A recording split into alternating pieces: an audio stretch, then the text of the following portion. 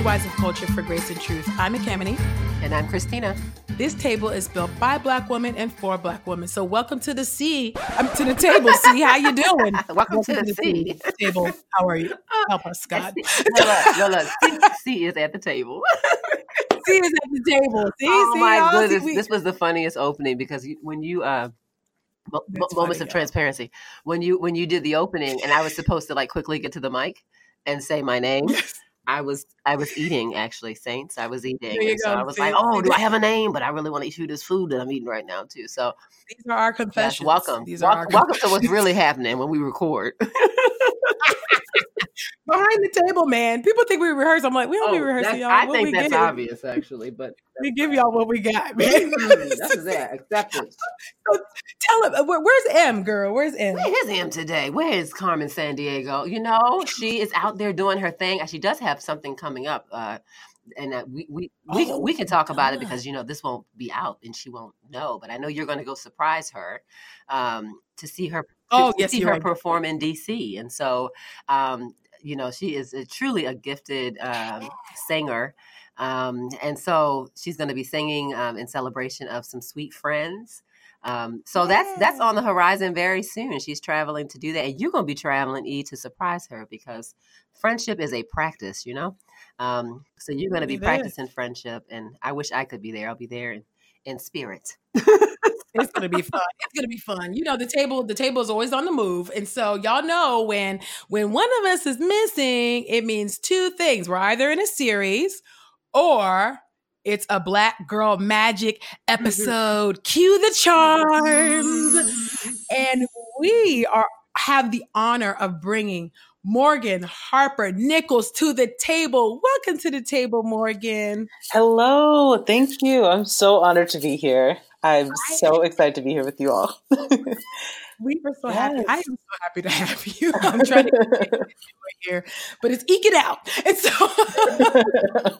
so just in case our listeners do not know who you are, which I just don't even know how this is possible, but okay, just in case, why don't I tell them just a little something about you? Morgan Harper Nichols is a writer, artist, and musician who makes her work around people and their stories. In 2017, Morgan started a project where she invites people to submit their stories to her website. From there, she creates art inspired by what they send her and then sends them the art for free, y'all, for free. As an artist, Morgan has collaborated with publications and brands including Coach, Darling Magazine, Esquire Singapore, Jungalow, and more. Originally from Atlanta, Georgia, she and her husband Patrick currently reside just a little south of Los Angeles in Orange County, California. Welcome to the table, Morgan. Thank you. Thank you so much. I know I already said it, but I seriously am so honored to be here. I have been a fan of the show, so it's an honor to be at the table, to be a guest today. So. Yeah, we love when our guests are also fans of the show. That just makes it's not a requirement, but it is sweet to hear. I think I found out. I want to say it was through propaganda. He had tweeted "Here's some people you need to follow." I was just like, okay, let me click and see. And one, just as an artist, I love the artwork. So I was just, before I even read that. Dolly, our artist on Instagram. Who's the artist that in here? Brooklyn Dolly. Oh, awesome. Well, that's wonderful. I'll have to check them out. Yeah. So when I saw the artwork, I was like, okay, that's wonderful. I hadn't even read the description and it just kept getting better and better. So I'm glad I found you all. I'm so honored to have you here at the table. The reason why I wanted you here was because I'm a fan of yours, and which I'm going to share a little bit later, just my own connection to your work. But it just seems, and y'all know how funky the Instagram algorithms are, and they're not chronological, but it just seemed that every single time, when I was just needing some encouragement, I felt like a word from the Lord, to know that God sees me, your poetry, because I call it poetry, would show up in my feed at the right time. And I've just been so blessed by your work, your ministry, and your life, girl, or just have. Wow. Well, thank you. That's so encouraging to hear, because I write a lot, but I'm typically at home by myself for a lot of what I do. Right. So it's just to hear that, it's just like, wow, like, I think we can all do this. We can really underestimate, our, the seeds that we've sown, like how they grow and how other people see them and, reap the fruits of that. So it's just so encouraging to hear that. So. Yeah. And, I just, and writing is it's a solitary, very solitary. Yeah. And I'm an introvert, but it's solitary for me. Like, I'm like, I just need to hear something. So, yeah. Well, we're here to I feel so bad for my husband. Like, every day he comes home from work, like, I just talk his ear off. I'm like, I'm sorry, I haven't talked to anyone all day. He's like, it's okay, I'm listening. So that's so funny. Oh my god. Whether he retains it or not, it doesn't matter. I just need to talk. Yeah, so. Talk. Well, Corey, why don't you talk to us about your own faith journey and how you came to faith? Just talk to our listeners about. Curious to hear that. Yeah, so I grew up just a little bit outside of Atlanta. And if you're from the Atlanta area, I grew up in like Stone Mountain, Lithonia area, and I'm a preacher's kid, and I was homeschooled, and my parents started a church that was a small church, and it wasn't like. So for me, my preacher's kid experience, like, it was very like hands-on. I mean, I literally saw my parents like build a church, like all the way around. And I was a part of that. Like, we have so many pictures of my sister and I, like, literally helping put up walls and like paint. And that was just like a part of my childhood. So for me, the phrasing that I always think of when I think about my faith, especially early on, it was very hands-on.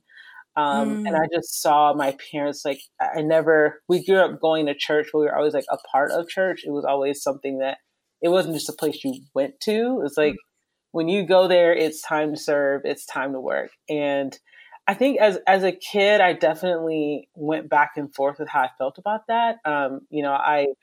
I was always overwhelmed by groups of people, which that's what church is, a group of people. So I definitely I struggled a lot, especially when it came to doing anything that wasn't behind the scenes. My sister and I everybody in my family is musical. My dad's a drummer, my mom sings, and my sister and I both can sing. And I never wanted to sing. Like, I was just like, I just wanted to run, the PowerPoint where you can do the lyrics. That's what I wanted to do. I was like, that is my calling in the church. Just let me do the PowerPoint and come up with the graphics. Like, from the time I was like 8 years old, it's so funny. I was just thinking, wow, now I'm talking about this. I totally forgot about that. Yeah, me and my sister and I used to run, like, she ran the sound system and then I ran all this is when we were like 8 and 10 years old. So, wow, look at that. But like, we just learned how to do it. That was just normal for us. But once opportunities started coming up to sing and to speak, I was like, that's not the kind of ministry I want to be a part of. Like, I don't want to be in front of people. And some of it was nerves and just feeling really intimidated by that. But then also, just with my sister and I both being homeschooled, we were the only homeschool kids in the church for a while. We definitely picked on quite a bit. We were never really like the cool kids. Like, we got all of our clothes from the thrift store. So there was just a lot of that. Like, I just didn't like to be on the forefront of anything. So I just felt like that's just going to make me more of a spectacle. Like, I'm already made fun of enough. And so there were just so many reasons. Like, in my heart, like, I always loved being a part of doing things. Like, I had at a very young age, when I was 4 years old, like, that's when I went into my parents' room and I told them, I was like, I want Jesus in my heart. Like, I feel like I always understood who Jesus was from a very, very young age, but it was just, how do I say this tactfully? It was his people that I kind of struggled with a little bit. That's usually it. Yeah. I'm just like, okay, but we all love Jesus and we're living for him, but why are people so mean? Like, why are kids bullies? Like, I saw that kid like get baptized. Like, why are they acting that way?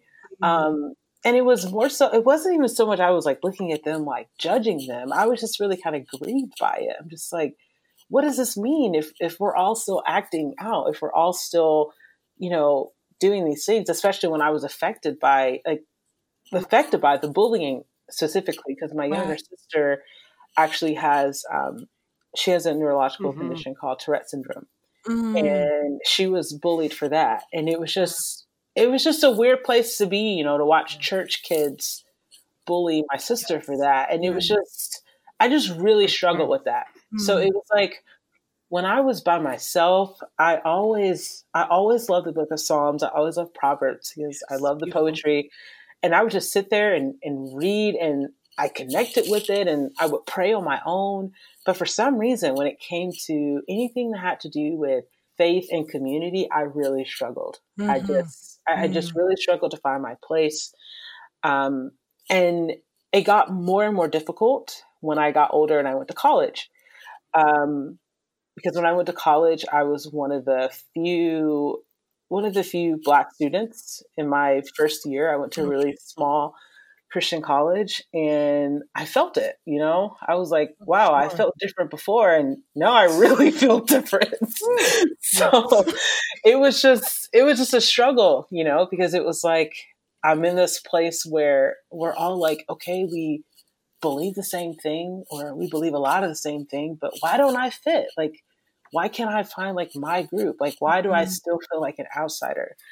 And the way that I kind of wrestled through those feelings and emotions was through art. I didn't know how to talk to people about it. I'm very blessed to have, my parents are like, I love my parents. Like, I can, to this day, like, I can just call them and just rant about anything. Like, I love my parents. We've always had like really good communication, but even when it came to them, I just felt like, I was like, I don't know. I don't know if I can love like them. I don't know if I can have grace like they do. I think this is just going to be something I just deal with internally forever. So I just started to, those inner struggles I was having, I just started turning them into songs, into poems, just into journal entries. And I would just get it out. I would just write it all out. And it wasn't until I was kind of transitioning out of college, kind of right around the time I was graduating. I met my husband in college, and we got married right after college. It wasn't right until there where I feel like the internet was starting to kind of be more of like an everyday thing for everybody. Like, people were having iPhones for the first time, that kind of thing. Right. And people were blogging and sharing, on Twitter and stuff like that. And I was like, oh, that's kind of cool. Like, you can share your writing with other people. So what I started doing was a lot of the artwork I was making. When I say artwork, I mean, I literally have been all across the board, everything from acrylic painting to photography. Like, I've done it all. Like, I just sort of just like to explore and try different things. So I was like, well, maybe I can start sharing. So what I did was I started sharing my work, but I started sharing it kind of anonymously. Because even then I was still just like, I don't know. I just felt like if I put it out there as myself, like, it was just going to be judged in a way that I wasn't really prepared for. So I would just kind of share it, and just very subtly. And I had like a Flickr photography account where I would just like upload photos, and like I would rarely ever, if ever, like post photographs of myself. So I started sharing my art, and I was like, okay, this will just be how I belong in the world. Like, this will just be how I share my faith, how I share my experiences, how I share. It'll just be this small little thing I do on the side, and then I'll get a job and I'll live my life and everything will be fine. Right. And that's just not how life works. It does not work that way. Yeah. It's like, yeah, and I don't know if you all have this experience in your life, but sometimes I feel like the more concrete my plan is, that's when God's like, oh, that's hilarious. Like, girl, yes. like, let me just flip this on its head really quick. So I was definitely in that place in my early 20s as I was graduating from college. I was like, you know what? I'm just gonna, I've never really felt like I've belonged like on the stage or like to be like this big Christian leader or anything like that. So I'm just gonna kind of like hang low, and I'll put my little art out there here and there and just kind of see what happens. So I did that for years. I did that. And while I was doing that, I started working, and my first job out of college was an admission counselor at the college that I graduated from. And I enjoyed that. And I was there for about 2 years. And then my younger sister, who is also an artist, and she was really getting into music at that time, she ended up having just a lot of really good stuff happen for her in her career. And she got signed to a record deal. And it was just super grassroots the way her whole career started. So my husband and I actually left our jobs and we went on tour with her, and he became her tour manager. Oh, wow. And I just went and did whatever I could. And slowly but surely that ended up leading to me being more on stage and doing more in the public eye. And it was just this weird place because I still didn't really feel like, I was like, okay, maybe I'll just kind of ride my little sister's coattails a little bit and just kind of do something here and there. But I still felt out of place. I still felt like it wasn't really my place to really shine. And the word that just keeps coming up for me when I think about just telling the story was just acceptance, and how easily I just accepted where I was as the final place, as this is just all there is for me. Like I'm only meant to be in this corner doing this thing, or I'm only meant to play the background over here. And there's nothing wrong with playing the background. I mean, we all have to do that in our lives at some point, but it's we can't just assume and accept that wherever God has us right now is just the final place. whether that's on, a stage somewhere, or whether that's working a job that you can't stand, wherever you are on the spectrum, we just can't assume that that's the only place. And I would just accept where I was. And I'm like, this is just it. This is just it. And I just kept doing that over and over until I got to a point where I think it really broke me. And I realized that in a way that I kind of built a mold around myself. And I think I was starting to break out of the mold. I'm like, I can't live this way anymore. And it was in 2016 where by this point, I had been traveling with my sister, and I had been starting to travel by myself more, doing my music, where I just hit this breaking point. And I was like, I'm tired of putting this casing around myself. I'm tired of trying to protect myself by saying, just play it small, just play it small. And I just had a breakdown. I'm not much of a crier. I don't cry very often, but I'll never forget that night. It was in 2016. It was the perfect cliche crying night. It was November 2016. It was cold. It was rainy. It was just all the things. I was home by myself, and I just had a breakdown. And I was just like, I can't live like this. I'm just constantly just talking myself down over and over. Any little good thing happened, I would just be like, oh, but no, it's not good enough. It's not this, it's not that. Just play it small, just talk it down. And I'm like, why am I doing this? And I had some things that happened that year that were just, just some letdowns. And I was feeling that too.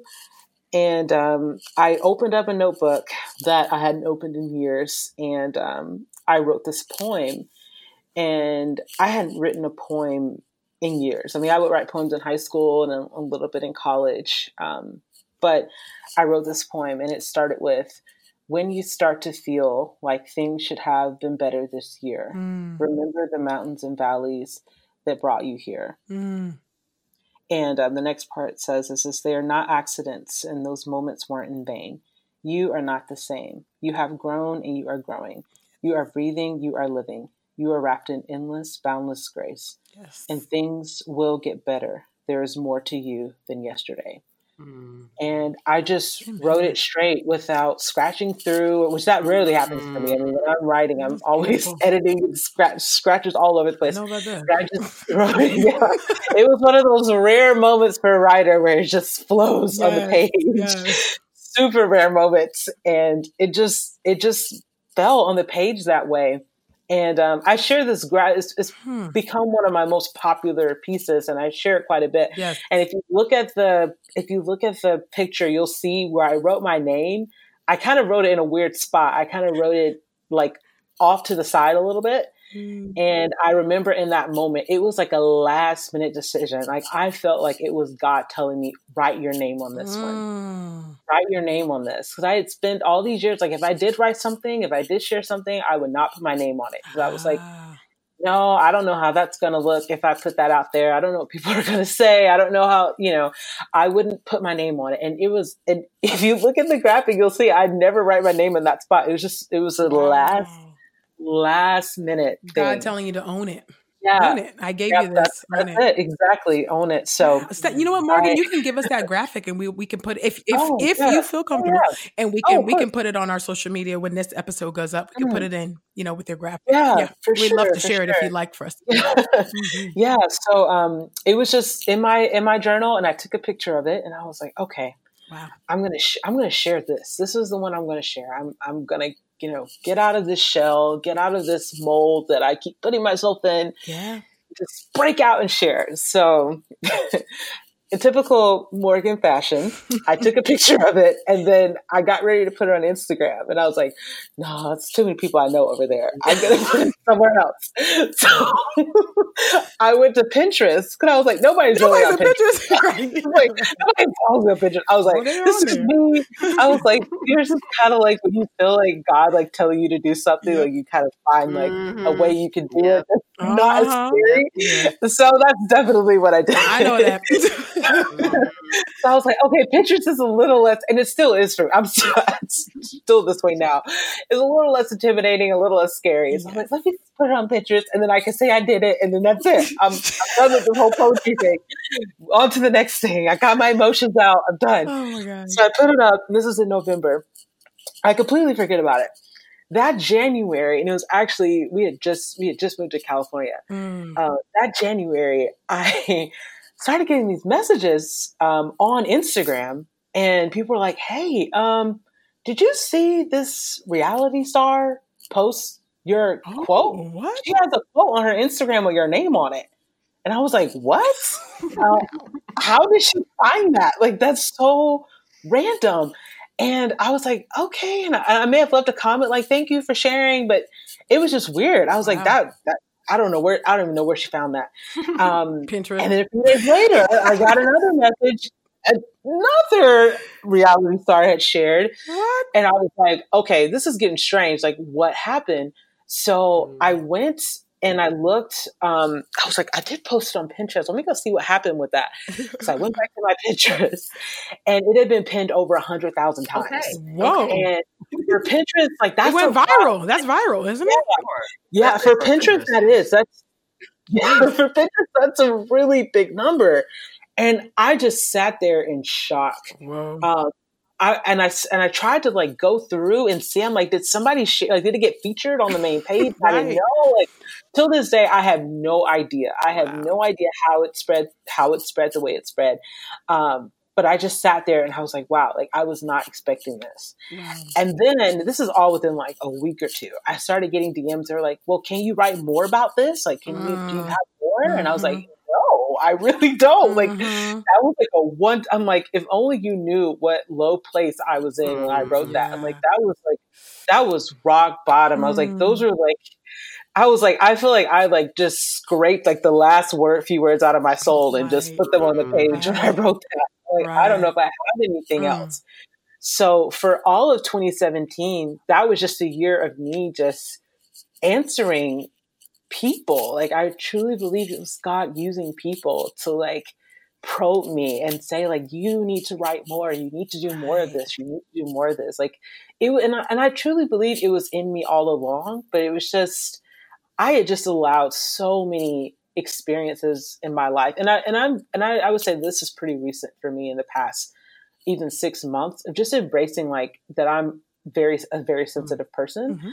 I don't think I realized that I was so sensitive to different things that have been said to me or how people have treated me over, just different things that have happened in my life. And I just let so much of that just sit within me and turn into anger and cynicism. And it really took other people, like strangers, people I didn't know, messaging me saying, "Hey, you have no idea how much I needed this today." And that was like the wake up call of like, it's not about me.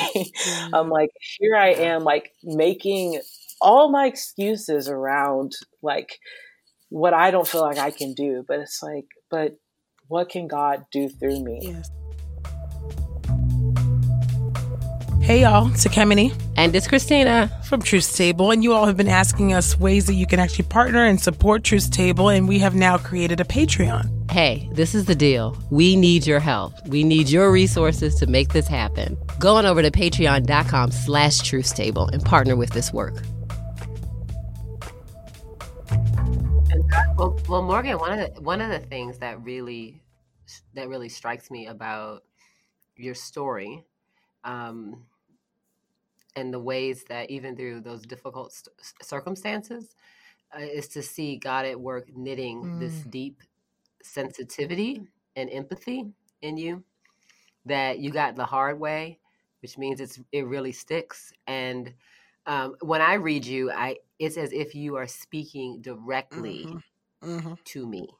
And it makes sense to me why people will keep like retweeting it or would connect with it and people would follow it, because we often don't speak to people truly. We look past them, we look through them, or we speak to the part of them that we want to turn them into.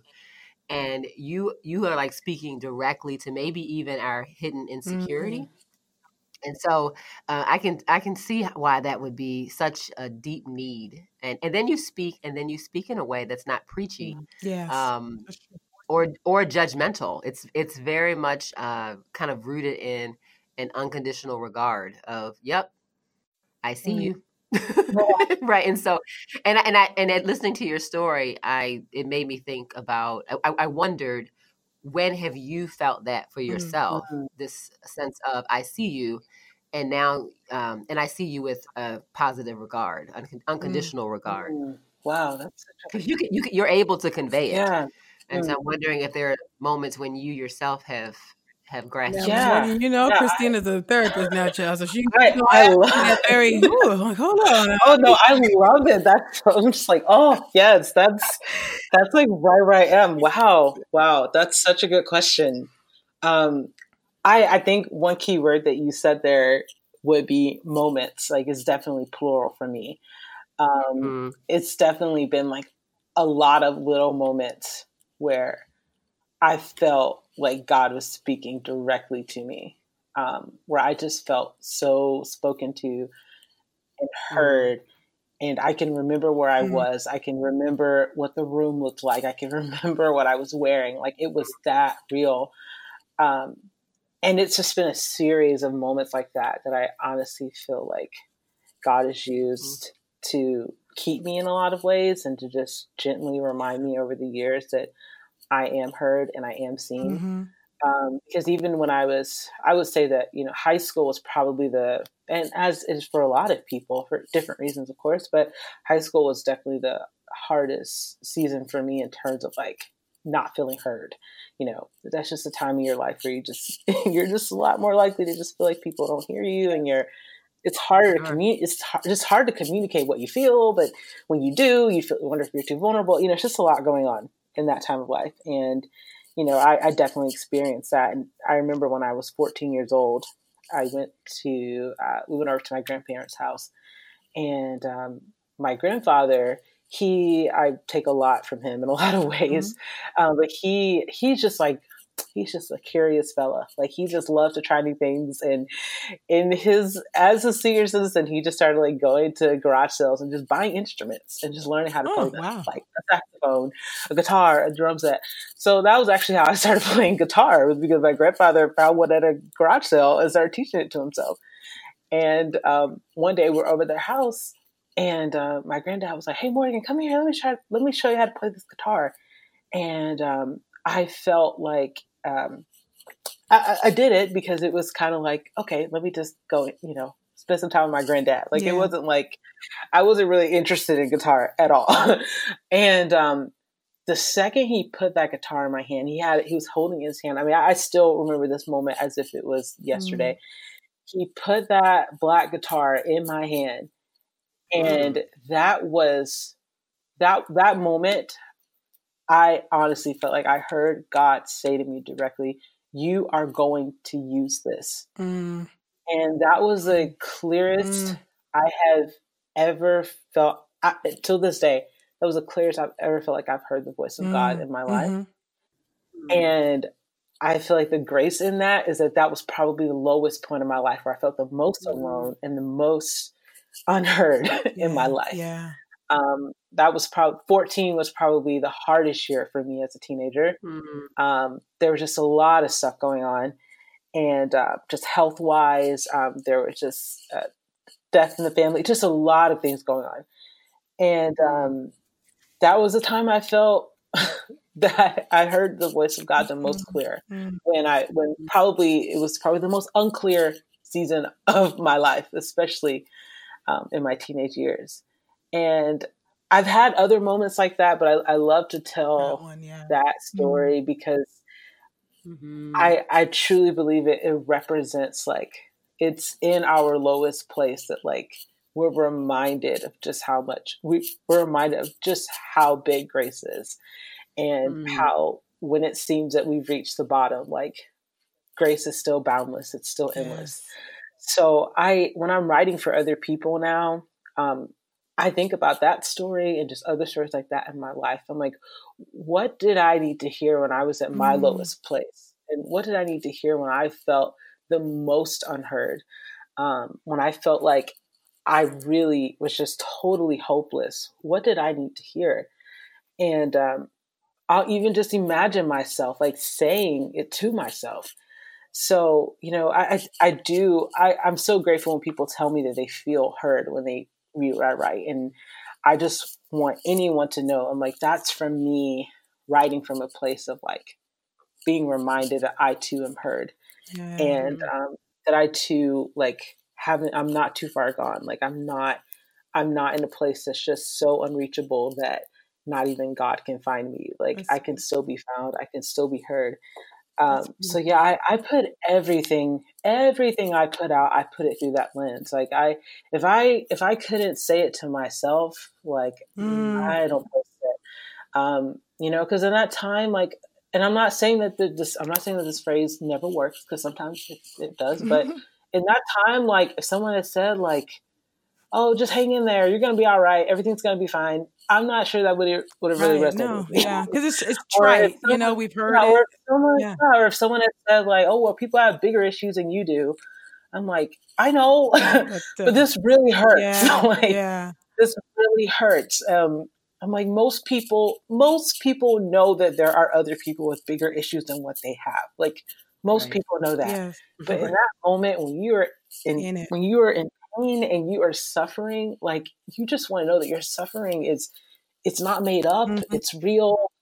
And, I just think that's, like, I just think about Jesus. I'm like, that's what Jesus let us know. Like, Amen.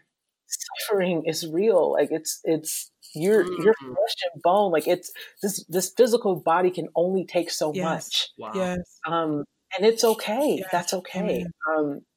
So, and I just think about, like, the emotional side of Jesus so much, and just, like, I'm like, there's no coincidence that, Jesus wept is in scripture. I'm like, I know we use that as, like, a joke, like, oh, it's shortest scripture in the Bible, quote a verse, Jesus wept. But it's like, that's powerful. That's powerful to think about our Savior crying. And I just try to create a space for people to know that that's okay.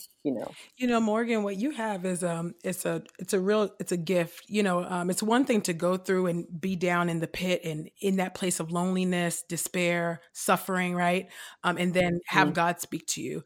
But it's another thing to be able to return to that place in order to serve other people. right? So you got your word. Usually we're like, all right, I got my word. Bye, y'all. But you're able, by God's grace, to go back into that place and then minister to people from that place, which is why people connect, with what you do, with what you say, with what you write, because you just have that gift, as Christina said, that empathy. You're able to move toward people, right? I often say that compassion, it has legs, and it moves toward people, and that's what you do with your writing. And I know that there have been several times that you have moved toward me through your writing. Now you probably didn't know this, but you have moved towards me in your writing, and I would just like to affirm you in this moment, if you don't mind, by reading back to you something that you've written that ministered to me. And still ministers to me as someone who is perpetually waiting, and when you're waiting and you're suffering, it has an inward inertia, so it turns us inward. Oftentimes we can't really always see outside of ourselves, right? Because all we can see is our circumstance. We're like, God, when are you going to deliver? But this was a poem that you wrote. Well, I call it a poem. All right, so we could talk about it. But we could talk about that. But you wrote it, or you posted it, April 3rd, 2018 on Instagram. And I actually saved it. I don't have many saved posts, but this one is one of like 3 saved posts that I have. Wow. And so I just want to read it to you and read it to our audience, because it blessed me. And I hope that you hearing your words back to you will also bless you in turn. And it says, waiting. For anyone in a season of waiting, if there is ever a day when you feel tired of saying good for them, and you are wondering when things will be good for you, take heart with great hope and consider all the things this season of growing will lead into. Like an ocean that awaits miles away, you may not be there yet, but you are surely on your way. Take your time while journeying, travel light, be safe. For there will come a time when you arrive on those shores and you will be so glad you did not settle. You will be so glad you did not give up. You will be so glad you did not sink yourself to someone else's pace, and you chose instead to anchor yourself in a steady rhythm of grace. After everything you went through, you still arrived where you needed to be, right on time, and everything will be fine. Not perfect, but fine. For every beautiful thing will happen in its time. Morgan Harper Nichols. I love that. I absolutely love that piece. It brings tears to my eyes. It just really is so comforting and so calming. You just seem to have a deep grasp of grace. Obviously the gospel, yes. You just seem to really embody that, and you're able to articulate it in a way that pierces, that meets us right at our point of need. And so, I'm grateful for your ministry. I really am. Wow. Well, thank you. Thank you for reading that. It's just to hear those words back. It just brings me so much comfort, and it's just such a reminder of like, whatever it is that God is doing through me is so much bigger than me. Yes.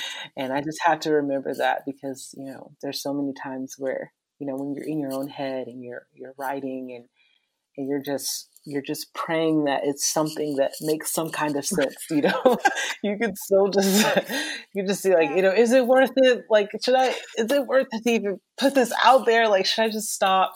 But to just hear that back, it's just like, all along, like, this is not about me. Like, this is about being a vessel. This is about letting it flow through, and in letting it flow through, like, I too, like, am learning, and I too, when I hear those, I'm like, wow, I needed to hear that as well. So, yeah, no, you're welcome. You're welcome. And I'm just curious about how, because to me, when I read this, it reads as poetry. Now, I don't know nothing about poetry, but I see, and so actually, I think of you as a poet. That's actually how you say writer, but I think of you like as, like, I feel like, okay, I'm a writer. I need to get better about just owning the word poet. Okay, I think for me, I just don't feel like I'm cool enough to be a poet.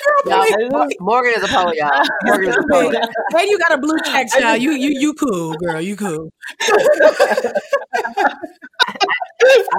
I hereby dub today Morgan Poet Day.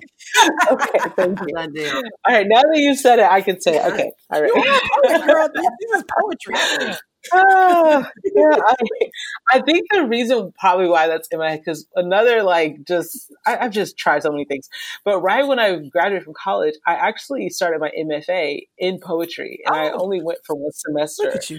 And it's just like the people in that program are poets, and I feel like I was like, I'm not on that level. So it's just, unlearning some things. Unlearn that, please. That was almost a decade ago. So I just need to get over that. So you are a poet, for real. Yes, poetry. What's interesting is that every time, it sounds like in your stories, every time you overcome your insecurity, every time you step over your insecurity, you say something that meets others at their point of insecurity. Yes. Like every time you make the decision to say, like, you know what, I'm just going to put it out there. I'm going to step over this. And you step over and you step right to someone else's point of insecurity. So, and I just think that is such a beautiful thing, that how God is clearly at work in that. Like, it's so true. You and then you move to them. Yeah. It's just such a theme in the story that you keep sharing with us. I am curious though, because you mentioned, I work in Christian higher ed, so I'm curious about your journey in Christian higher ed, and even maybe about like your whole education process, like growing up homeschool and then moving to that kind of very exclusive cultural dynamic too within a small school Christian higher ed as well, and maybe how that shaped your story. Yeah. So my mom, she decided to homeschool us just because if you met my mom for 5 seconds, you would know. She's just like, I got this. Like, I can teach my kids. Like, she's like, I know what they need to know. I was sharing before. My mom literally would take like the homeschool like curriculum and textbooks, and we're going through the history book. She's like, that's not how it happened. Let me get another history book. Like, so I'm so grateful for that experience, because I mean, it was just like my mom was just very like to the point, and she has a journalism background too, so a lot of that comes from that. And so definitely, my homeschool experience, it was unique. Like, we weren't like the typical homeschool family, because homeschool families like a lot of times have like a lot of kids. Like, it was just 2 of us. We were just at home with our mom. She was teaching us. And my mom really, really was so good about like fostering creativity in my sister and I. And she would just challenge us to like create every day. And like, so much to the point that like, even if we were, she would tell us create something new every day. And I still live that way. My sister still lives that way. And I definitely plan on doing that with my little one who's on his way. And she would like, if we had like crayons or color pencils, like, and we would just scribble on the page, once we were like 7 or 8, she's like, try to bring a little more to it. What's the story here? Like, she would just encourage us to like really, really go deep. And I mean, I consider that a huge privilege that I got that at a young age. And because a lot of people, like, it's not that we need permission to express ourselves, but like when somebody in our life that we look up to, like, affirms, like, you are free to create, you can make something, like, that makes a huge difference. And I'm so passionate about like helping people, who didn't get that growing up, find that as adults. But anyway, so by the time I got to high school, I was pretty much sure that I wanted to do something that was creative focused. And my mom was like, you don't have to go to college. I was like, no, but I want to. Like, I wanted to move on campus, and I wanted to like have that experience. So I ended up studying English, and the school I went to, Point University. It's in East Point, Georgia, and West Point, Georgia. I was at the East Point campus. At the time, it was called Atlanta Christian College. And I went there, and a lot of it had to do with me just wanting to be around other like-minded creative people. And yeah, I'm so grateful for that experience. I mean, it definitely taught me a lot about, just being around people that, even though I went there, like, being around like-minded people, and I ended up being around people who were very different than me in a lot of ways. And, but at the same time, like, I honestly, like, one of my favorite experiences in that were the professors. Like, I'm still friends with like all my professors on Facebook. Like I still read their articles. Like I obviously made friends in college too. Like, I definitely have like my crew that I still love, a small little crew. But I really love that environment. For me, it just worked. I mean, it was difficult. It was challenging at times, especially just feeling like an outsider a lot. But when it came down to like the classroom and just like the biblical studies classes I was able to take, and I just feel like I learned a lot. So, everyone's college experience, if that's the route they go, is different. But I always, say like I'm glad that was the path that I took, because it definitely taught me what I needed to learn in that season of my life. If that makes sense. So yeah. That makes a lot of sense. Thank you for sharing that with us. I'm sad because I'm like, I actually want to ask you another question, but I'm like, I want to tap into your creativity too. So I'm like, what should I do? And so, I can answer them fast. I'm sorry. I can be so. Remember, I'm at home by myself all day, so I'm probably talking too much. That's what I'm going to do. I want to ask you, I think, because it's such a theme in your work, in your poetry, and I think it's beautiful for I think it would be beautiful for our listeners to hear you articulate this. But can you talk to us briefly about your love for grace? Your love for God's grace. It is a constant theme in your poetry, and Christians, we are much more legalistic than we like to think we are. And the reality is that we don't like grace, because grace is scandalous. Okay. We want rules. Okay. And so we can't keep the 10 commandments the Lord gave us in the first place. But I want you to talk to us about why you latch on to grace. What is it about the deep love that you have for grace, and how it just animates I'd say all of your poetry, really, truly. Can you speak to us briefly just about that?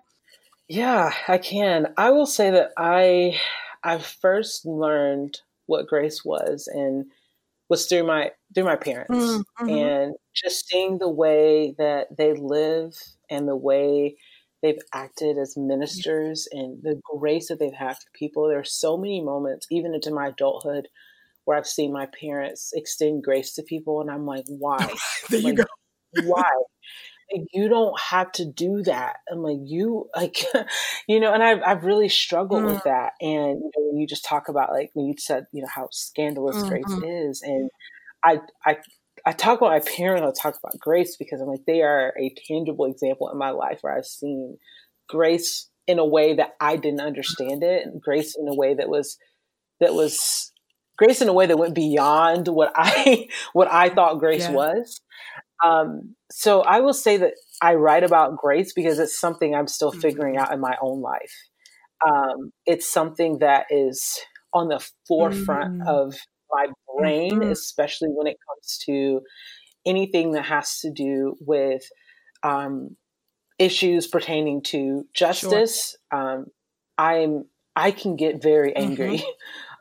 Very like relentlessly angry. And I think a lot of people might be surprised in reading my stuff that I could get as angry and, not gonna lie, opinionated as I do. For me, grace has been it has been what has kept me humble and kept me growing, because there's a lot of times I don't want to extend grace. Yeah. I'm like, let's skip over that person. I'm like, they've been given enough grace.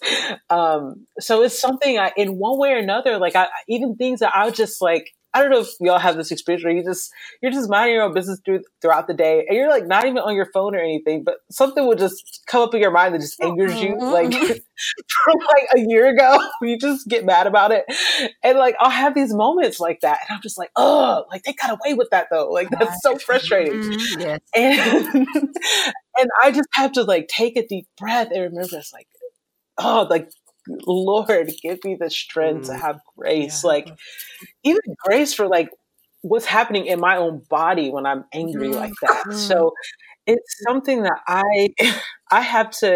it's a daily thing for me. And I have had a few comments, like people say like, you use grace too much, or, and I'm like, you know what, those pieces. Yeah. We all need yeah, and I'm like, those times where it's there, I'm like, that's not a filler word for me. I'm like, that's me working through that in my own life. I write a lot. A lot of what I write is, I invite people to share their stories with me. And I write inspired by their stories, and I don't share the details of the stories ever. I just try to create a safe space for people to share without having to worry, about getting out there. So when you do that, you get a lot of really intense stories. I mean, there's several times where I have to if I open, because I'll just randomly scroll through and just open a submission, and I'm reading this person's story, and I look down and my fists are clenched. I'm angry, and I just have to get up and go take a walk, because it's like what was done to that person. I get a lot of messages from teenagers, and it just breaks my heart. I'm like, how could you, and it's just anger. That's just the one word that that I can sum up what I feel in that moment. And honestly, it's grace that reels me back in, even to just remind that person who has had that terrible thing done to them that there is grace for them too and where they are. And the more I write about it, I feel like the more I'm growing in grace. So I mean, I think I think sometimes we miss the connection between grace and justice. And if we don't see justice and the cry for justice as a form of grace, then we can, we can sometimes overly criticize ourselves about our response to things that are deeply painful. And so the anger sometimes is the expression of love towards an injustice, and the grace then is what keeps us from self-righteousness within the anger. But I think people do get frustrated with folks who talk a lot of. I mean, I have been told I talk a fair amount about grace, and I've had people say to me like, "You're too nice," and I'm like, "Well, you don't really know me, because trust me, I'm not as nice as you think I am." I'm talking to myself. I'm telling myself be gracious. So, and which is important. I think sometimes people miss that our messages are what we're saying and teaching, that we are the first audience. And I think about that also when looking at what you've offered the world, which is your poetry. Since we have decided today. Today we have decided it's called poetry today. And in this theme of laughter, we sometimes close out our Black Girl Magic episodes talking about what we do here, which is Force Fun. And our first fun segment. Awesome. I love it. And it lets us see a little bit more of who you are, a little more. And so my first question is, if we were to go into your car, it's where I listen to music. That's why I always say the car. But if you were to go into the car or wherever you listen to music, and we turned it on, what song might we hear? What are you jamming to?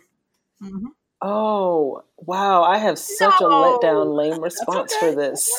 That's all right. That's about the question too. So I don't know if you guys have ever seen those playlists on iTunes or Spotify, wherever, to go to sleep. Yeah. That's what I listen to all day, every day. It'll have a bald eagle on the front, and papyrus font, sleep in the hills. They'll have the most random names. You're out here trying to keep yourself calm and gracious and crazy street. That is. Yes, I really. Oh my God, that's what music makes you feel things. So I have because you really are really most of you really feel things. Yeah, I really do, and so a lot of the music on my phone. I don't know if you listen to this. Just a little set with little side note.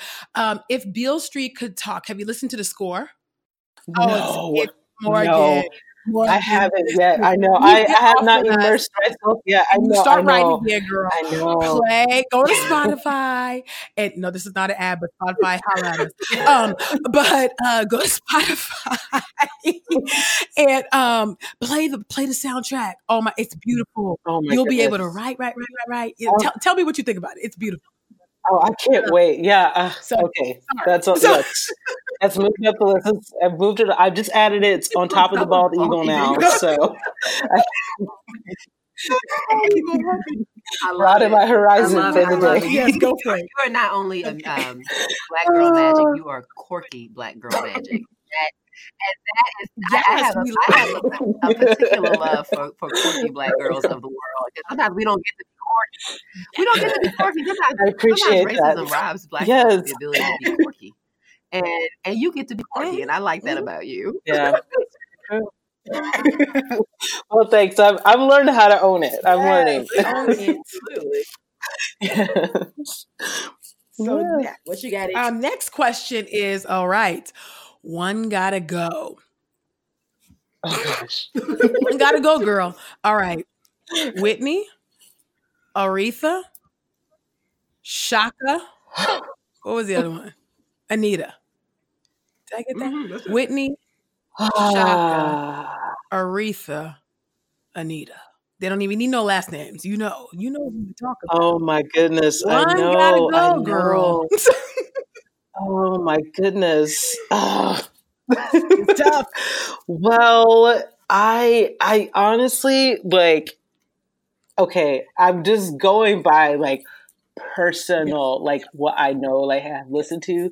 I didn't really know who Anita Baker was that much. You and Kevin I did it. I just did it. I feel so bad. So I love you, Anita, but I love you. I don't know you, but you've got to go. I know. I'm sure you already would have. I know now. I do know now. Okay, you know.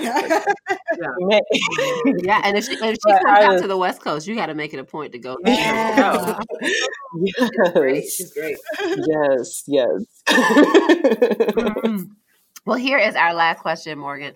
And so the question is, if you were a superhero, and you are a superhero poetry right now, but outside of that skill, what would your superhero power be? To read minds. Ooh, really? You already are. You already are. People's minds. I am nosy. I want to know what you're thinking. Body language is not enough. I need to know the inner workings. I just need to know. I love it. That is hilarious. There you go. You didn't even waste time. I feel like I could, I feel like I could help solve a lot of issues in the world if I could help just read people's minds. That's right. That's great. That was beautiful. Morgan, thank you. And I wouldn't tell anyone. I could do it. Oh no, no one would know of the skill. You just react to what they're thinking, and they be like, "Wait." Exactly. So, that's beautiful. Thank you so much, Morgan, for coming to the table with us. This is your time now to talk to our listeners and tell them how they can follow your work, follow you on Instagram and all the socials. And tell them how they can follow your work and support you. Yes. Well, it has been an honor to be here. I'm Morgan Harper Nichols, and you can find me on Instagram, Facebook, Pinterest, and YouTube as Morgan Harper Nichols. And then on Twitter, it's Morgan H. Nichols. And I just launched an app 2 months ago. It's called Storyteller. It's like a daily inspirational subscription app. And it's only for iPhone right now. So I'm sorry, Android people out there. I do love you, but it's only for iPhone right now. But it's called Storyteller. Awesome. So that's where you can find me. Awesome. Yeah, so follow her, y'all, so you can keep up with all of the things that she's doing and will be doing. And thank you so much for taking a seat at the table with us, Morgan. We were honored to have you. You really blessed us. Absolutely. Yes, thank you. I've enjoyed this. And of course, to our listeners, we want to thank y'all for taking a seat at the table with us too. So let's keep the conversation going. Tweet us your thoughts about Black Girl Magic, Morgan Harper Nichols, using the hashtag TruthsTable. Follow us on Twitter and Instagram at TruthsTable, or email us your thoughts at asktruthstable@gmail.com. Don't forget to rate and review the show on iTunes and subscribe on your favorite podcast player. TruthsTable has a Patreon account, so now you can send your love offerings to www.patreon.com patreon.com/truthstable, or you can bless us at our PayPal, which is www.paypal.me/truthstable. Truthstable is made possible in part by Podastery Studios. Visit podastery.com for the highest in quality online audio entertainment. Our producer for the show is Joshua Heath. Our executive producer is Bo York, and we have been your hosts, Kemini, Michelle, and Christina. We'll see you soon on the next Truth Table. Bye, y'all.